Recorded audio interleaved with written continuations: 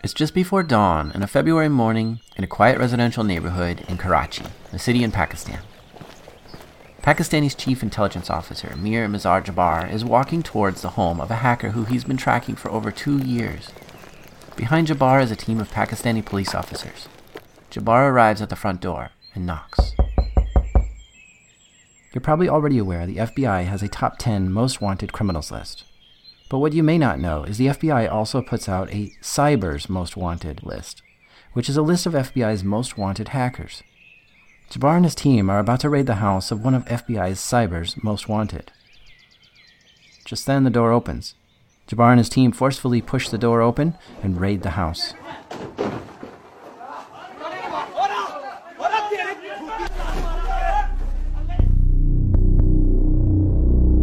This is Darknet Diaries. True stories from the dark side of the internet. I'm Jack Resider.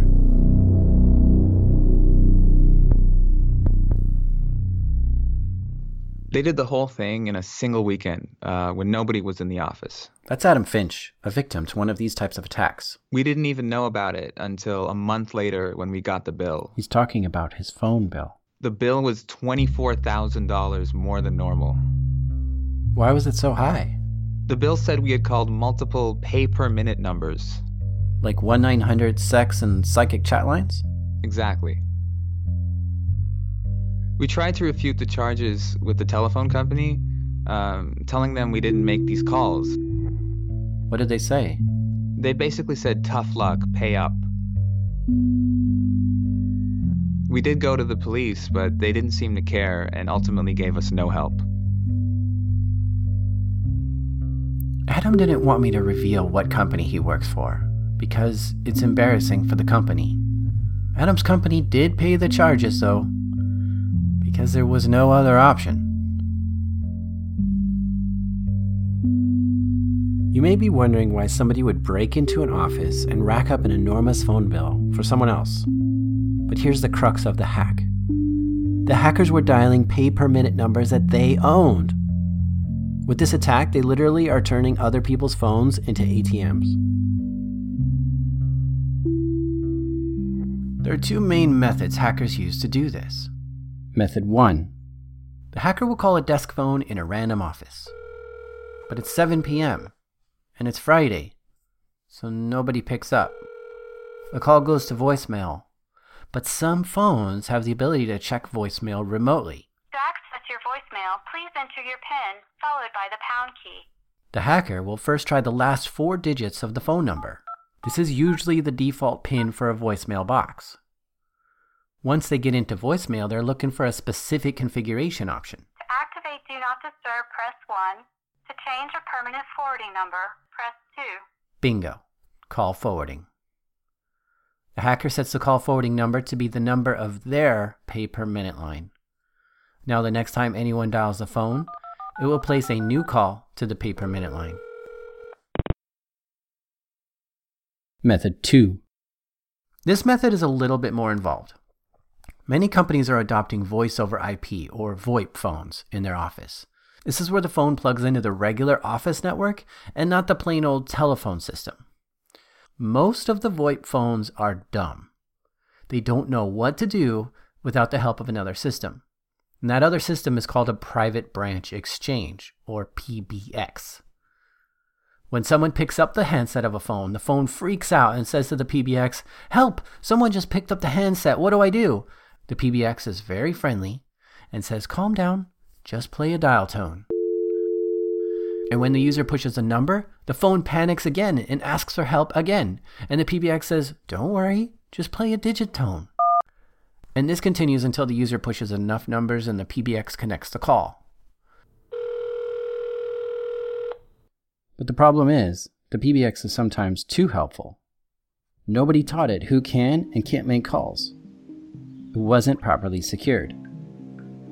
Anyone who knows the IP address of an insecure PBX can make phone calls that originate from that office. With this method, hackers find the IP address of PBXs and try to make a call using that PBX.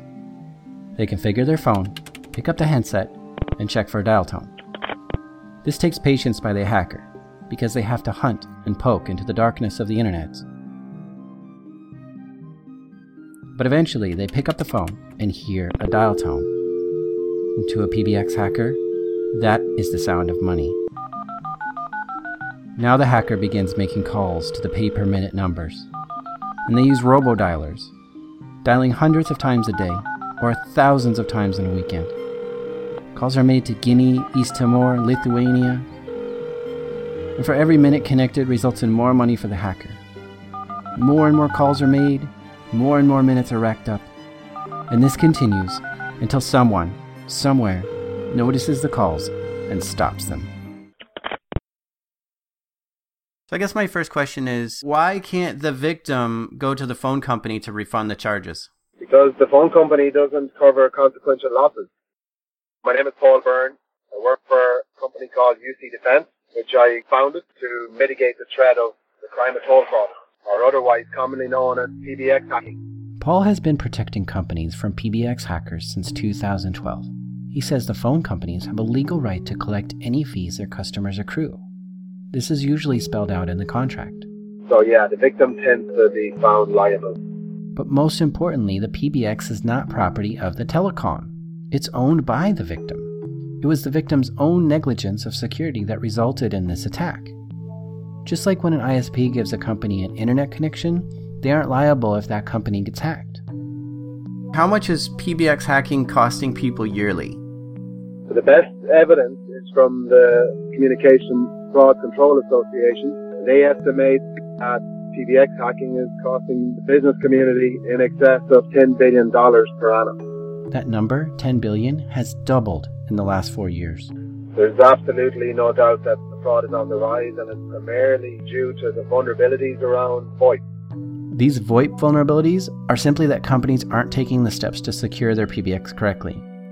Often a business doesn't have anyone capable of configuring a PBX, so they outsource the job to a contractor. But they often go with the cheapest contractor to save money, which results in an insecure or hastily configured PBX. It's not an easy task to properly secure a PBX. Since the PBX must be on the internet to receive incoming calls, you can't simply block all incoming access to it. To further complicate things, some offices have mobile workers who have their office desk phone at home. So now a PBX needs to be configured to allow calls initiated from the internet. It's a delicate balance between what's allowed and what's not allowed. What's the average bill for a victim? What we're seeing is the company with an average of 100 users on their phone system, they get compromised on a Friday night. On Monday morning, their phone bill will be in the region of 60,000 euros. Are the police able to help victims of this crime? No, because the police aren't aware of this.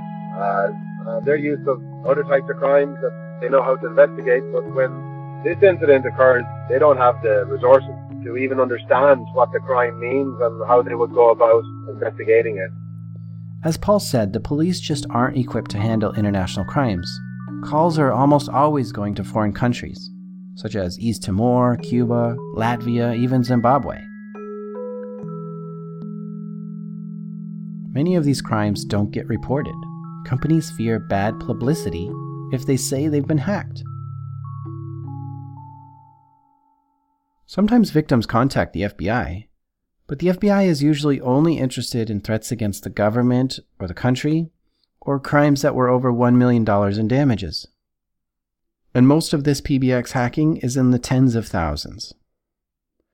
The FBI does appreciate when people report the crime, since it helps them collect data to build a case. In 2012, the FBI did receive enough reports about PBX hacking that they began looking at the data.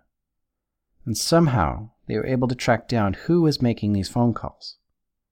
While looking at the data, patterns began emerging, which eventually led them to two men, Farhan Arshad and Noor Aziz Uddin.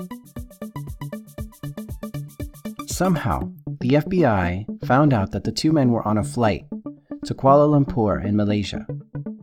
So the FBI contacted Interpol to arrest the two men.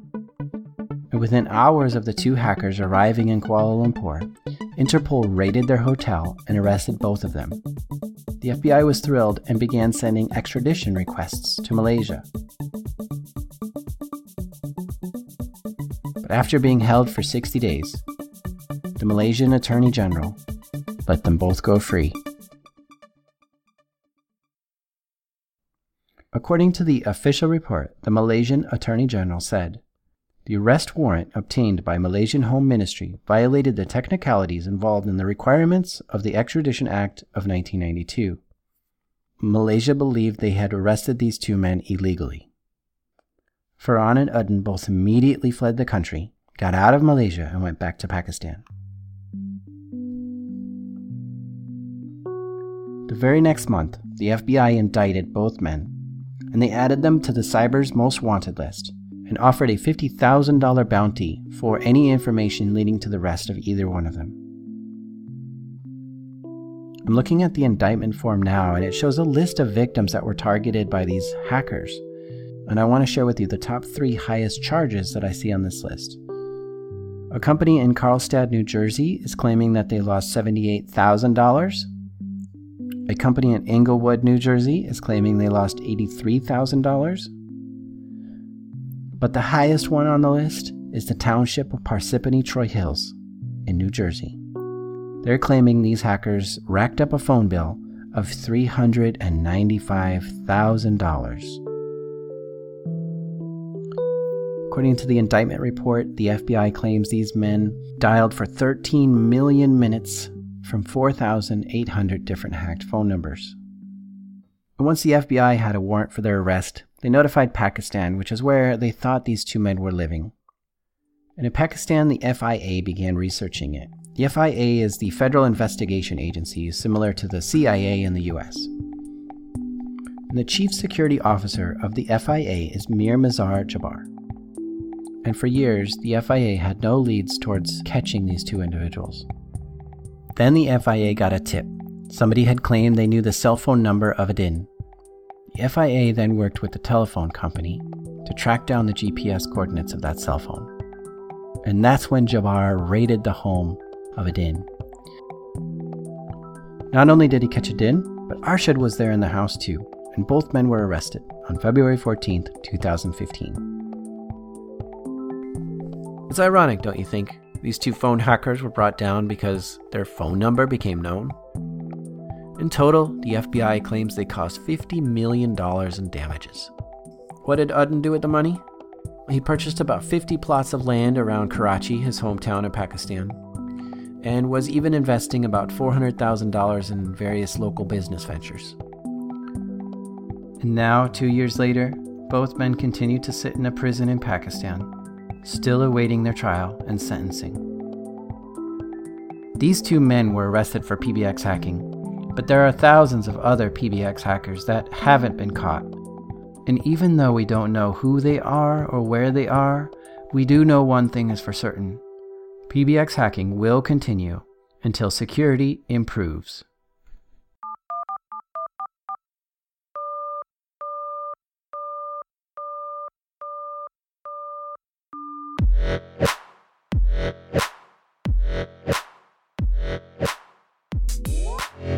You've been listening to Darknet Diaries. For show notes and links, check out darknetdiaries.com.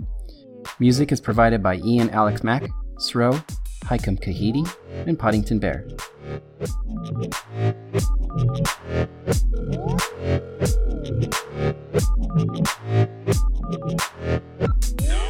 A1 B2C3D4 E5 F6 G7H8